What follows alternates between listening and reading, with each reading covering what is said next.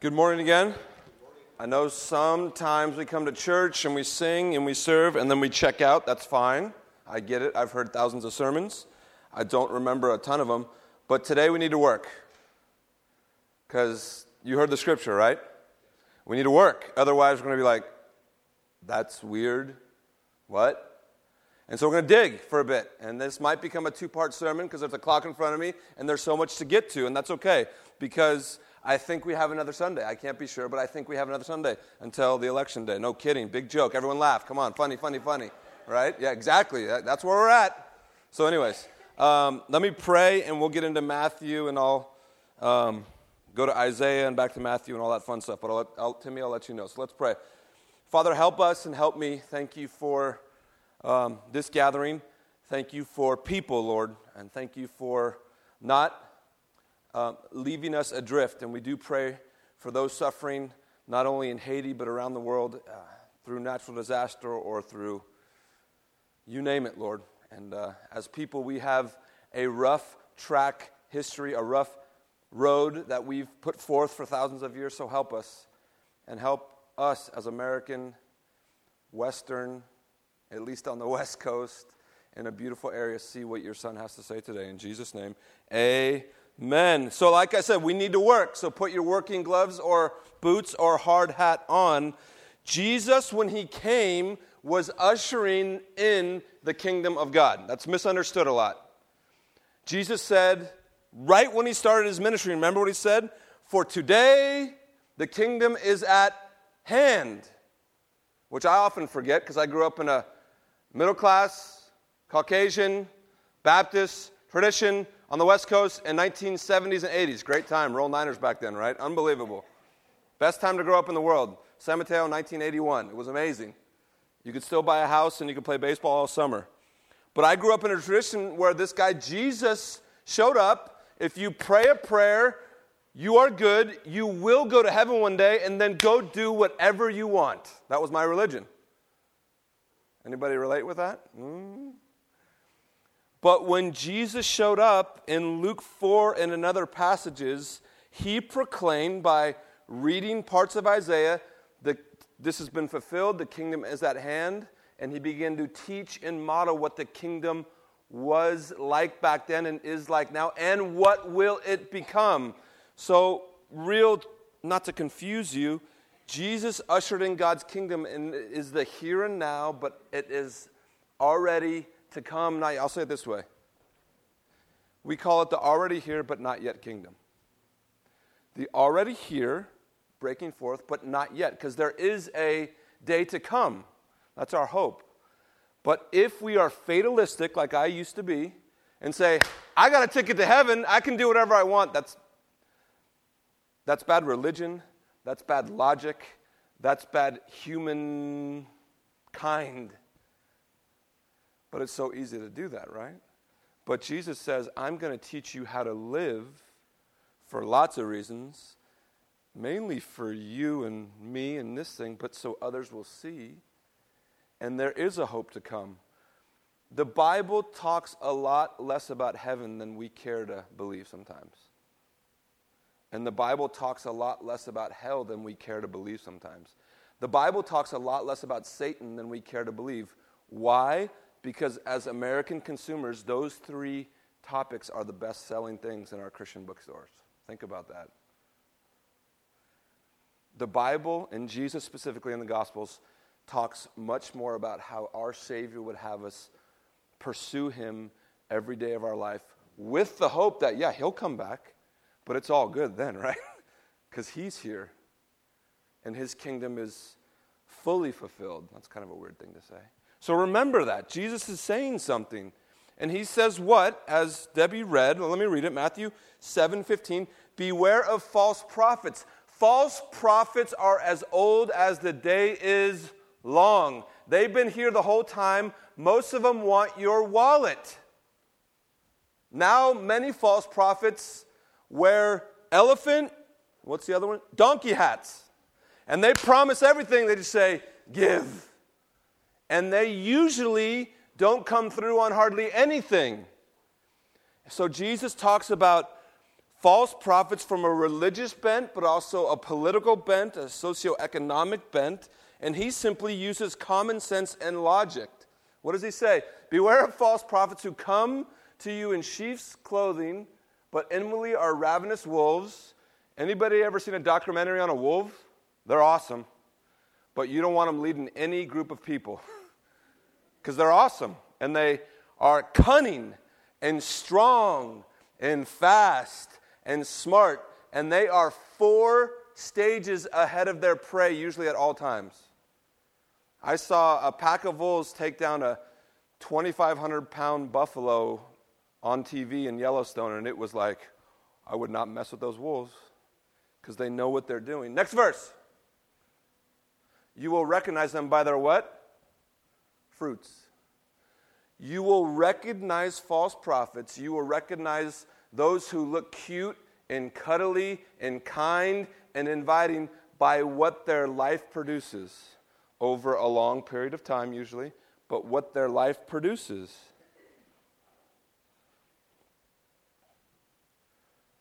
And then Jesus gets real logical. And he goes, this, are grapes gathered from thorn bushes or figs from thistles? And his hearers, which were common day folks like us, would go, no. Next verse, 17. And then he makes another statement. Every healthy tree bears good fruit, but the diseased tree bears bad fruit. In the end of Jesus' sermon, he's using 3 metaphors. We saw one metaphor last week. What was it? The road. There's a difficult road and a broad road. Now he's using trees. He says every one of us is like a tree. We all will produce something. Specifically, he talks early on about these false prophets, but this is the whole point. We must know what God determines fruit to be. If we're going to get any of this last week, this week, maybe next week, and the weeks to come, if we're going to get the conclusion of this great sermon by Jesus, we have to define what is the fruit God is looking for, or we're gone, because then we're just doing our thing. Because Jesus is pointing to something that is so clear in the Scriptures, I want us to see it. Jesus has ushered in the kingdom back then. It's still here now. It's moving. It's usually moving in places we're not looking. That's the way God works. And it will ultimately be fulfilled with his second coming, but Jesus is teaching us about this fruit. The last metaphor, you're probably familiar, some of you, he talks about 2 houses. One built on rock, one built on sand. We sang about kind of that metaphor earlier on. Solid rock of Christ. Now here's where we got to work. This is kind of, When Jesus came into the world, him coming as God incarnate, that's kind of weird, but his coming as the supreme good one, the supreme kind one, the supreme perfect one, the supreme just one, the supreme merciful one, automatically indicts me and you, because I love all of you, but you're not supremely good. You're not, we could debate that, right? I'm not supremely merciful. I'm not. I try and be pretty merciful. I'm not supremely good. My mom's here. She would say yes because she's a good mom, but have her tell you some stories from way back when. The point is, Jesus coming automatically, and hear this the right way, places a judgment onto us. Now that's hard to hear because we are Americans and we have an interesting view of justice and judgment, and the justice system will say it that way. But Jesus comes and sheds light onto all humanity. Remember the Old Testament. What were the prophets and what was the law compared to? It was like the moon in the sky.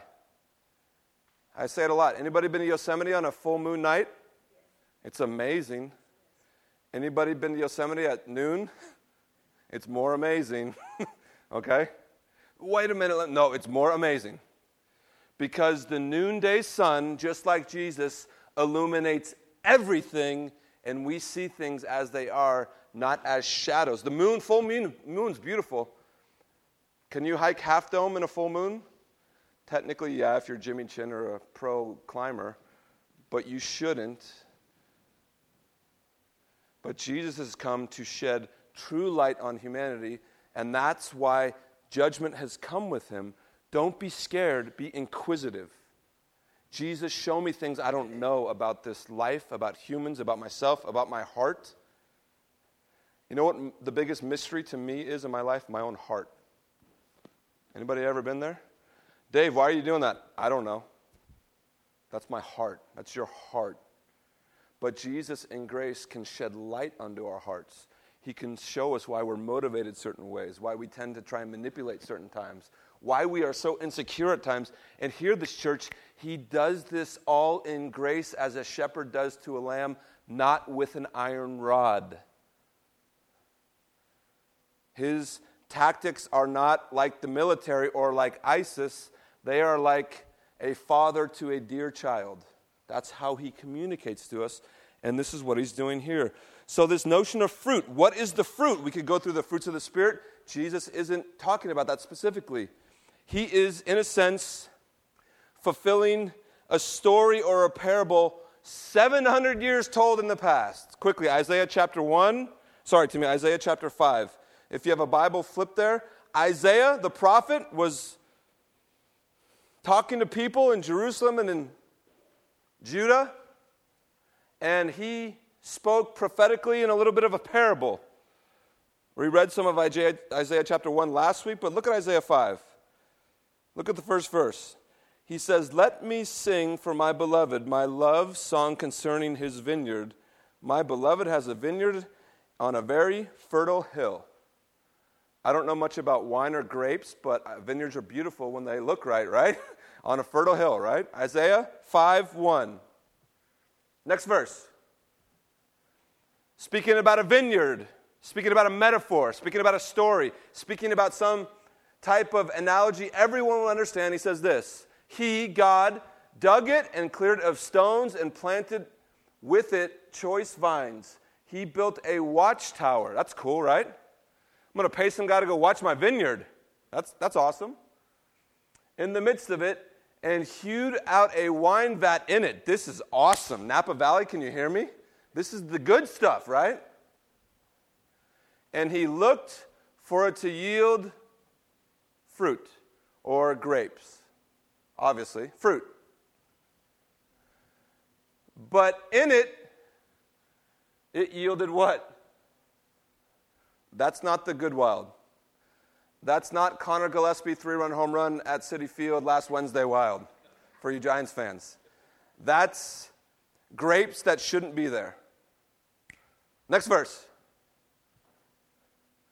And now, O inhabitants of Jerusalem and men of Judah, judge between me and my vineyard. So Isaiah prophetically says, this says the Lord. He's asking you to judge between you and your situation or the vineyard, or he's really saying, see the similarities. Next verse.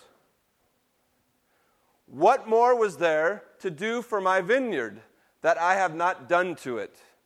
God, the owner of this land in this story, says, what else can I do to get it to bear good grapes or good fruit? When I looked for it to yield grapes, fruit, why did it yield what? Wild grapes. Fruit that shouldn't have been there. Next verse. And now I will tell you what I will do to my vineyard. He says, I'm going to remove all the protection. I'm going to let it go. Ooh, that's tough. It's going to be trampled down. Next verse. I will make it a waste, and it shall not be pruned or hoed, and briars and thorns shall grow up. And I will also command the clouds that the rain may not rain upon it. Ouch. What does the owner of this vineyard in this metaphor, this story, this parable say? Judgment is coming because when I was looking for fruit, I wanted fruit. Remember that word? I wanted fruit. The wrong fruit appeared. And since you're smart and since you're knowledgeable, you should already be asking, what kind of fruit was this person looking for? Next verse. Isaiah 5:7. For the vineyard of the Lord of hosts is the house of Israel. So he's talking specifically now. If you didn't get it, this metaphor is about you, Israel. and the men of Judah and his pleasant planting, what did he look for? What kind of fruit? Justice.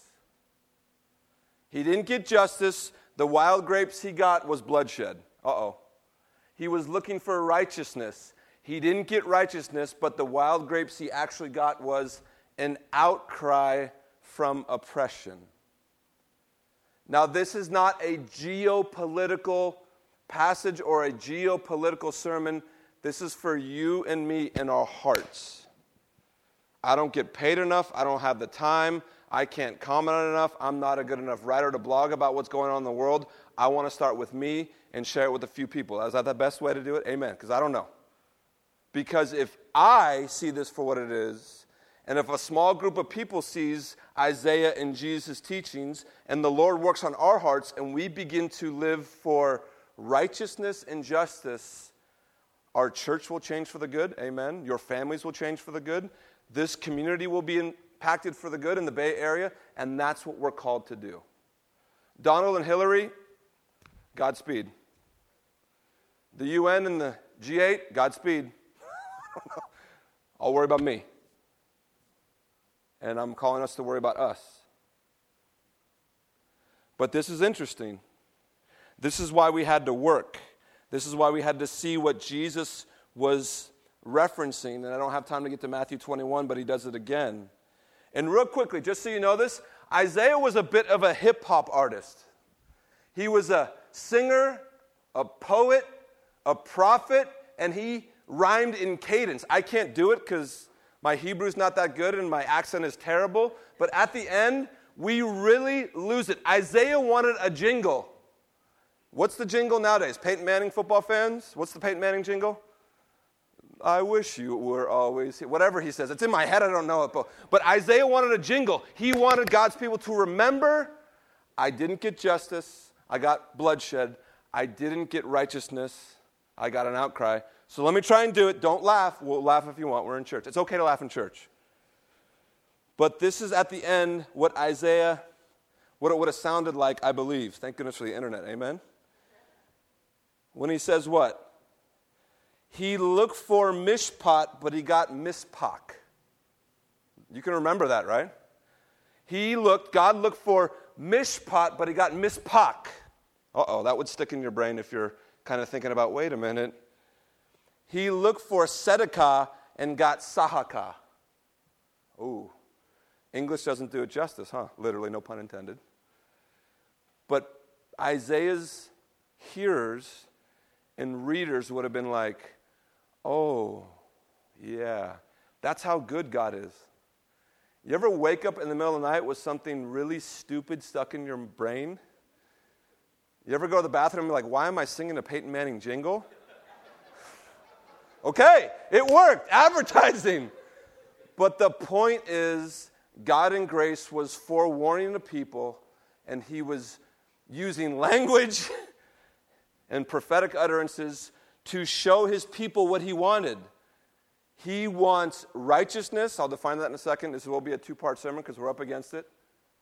And he wants justice, and that's the fruit he is looking for. Going all the way back to Matthew 7, if there is a religious someone, or if there's someone in authority, and if there's someone with special divine this or divine that, or at work, or even in your family, and they aren't producing righteousness and justice over long periods, just be warned. Be cordial, be merciful, don't take the bait, and don't sign your checkbook. Amen? Let it be. Let it be. So in this jingle, God looked for mishpat, yet he got mispach. God looked for tzedakah, yet he got sahaka. The nation would have understood. Oh, but we show up to temple on time. We wear the right clothes. We do the right sacrifices. We don't walk certain distances on Sabbath because it would be against our belief. We look at the outcasts and those who are widowed or single moms and go, you must be a really bad sinner for God to put you in that position. Those had their context and reasons, but God in this parable in Isaiah says, I'm looking for righteousness and justice. Dave, what's righteousness and justice? We'll get there a lot next week because I will cut it short. We sang about some of what God sees as righteousness. This is the gospel message. Because God desires a right relationship between human beings and himself, he sent his son to die on a cross to take my death and yours, and in his goodness, now he gives me Jesus' life and says, son or daughter, and this is to be received only by faith. I can't work my way to get that. God says, it's a free gift, and faith is the link. Paul would later say, it's a gift. So we can't boast. So God desires righteousness, and here, it's not a big churchy word. It is rightly relating to our Creator, our Father, and that's received by faith. And in that receiving, in us being changed, in God himself coming and changing our heart and giving us via the Holy Spirit, I'm not going to call them utterances, but the leading of the Spirit, now he says, go do justice. And hear me, it's not simply volunteering for Greenpeace, but if that's your thing, go for it. What is justice? What is this fruit of justice God is looking for? He just explained it in Matthew 5, 6, and 7. And he wrapped it up in Matthew 7:12. Can you put it up there, Timmy? He wrapped it up in Matthew 7:12, if we forgot. Everyone says, oh, the golden rule. Look at the last three words. This is what the whole thing was about, God says, through Jesus. So justice is simply this: treating other people with dignity and respect, seeing them as human beings, not as Republican or Democrat or lifestyle ways or not, seeing them as human beings and go, I will treat you in a way that my Savior has treated me. How can I help you is usually the best thing, right? My little example last week of Debbie, if Debbie doesn't want help, I offered, I'm like, Godspeed. Story time and we're done. I don't tell enough stories. We planted a church almost 7 years ago. Wow. I was young and naive back then. And when you start a church, when you meet in a school, you get all types of people coming to visit you. You get some of those who are angry at the church and just want to see the new thing, right? You get some who are not angry at the church that want to come and take over and do their thing. And you're like, okay. But I remember one person, this person came and to tell you the truth, it was a mess. Like the things that were going on, it was a mess. And we prayed and tried to help, and we prayed and tried to help, and we prayed wanting this person to get well and wanting this person to get off certain medications and get a job they desired. And to tell you the truth, it hasn't happened yet. And this is 5 years later. And most Christians and most ministry would say, failure!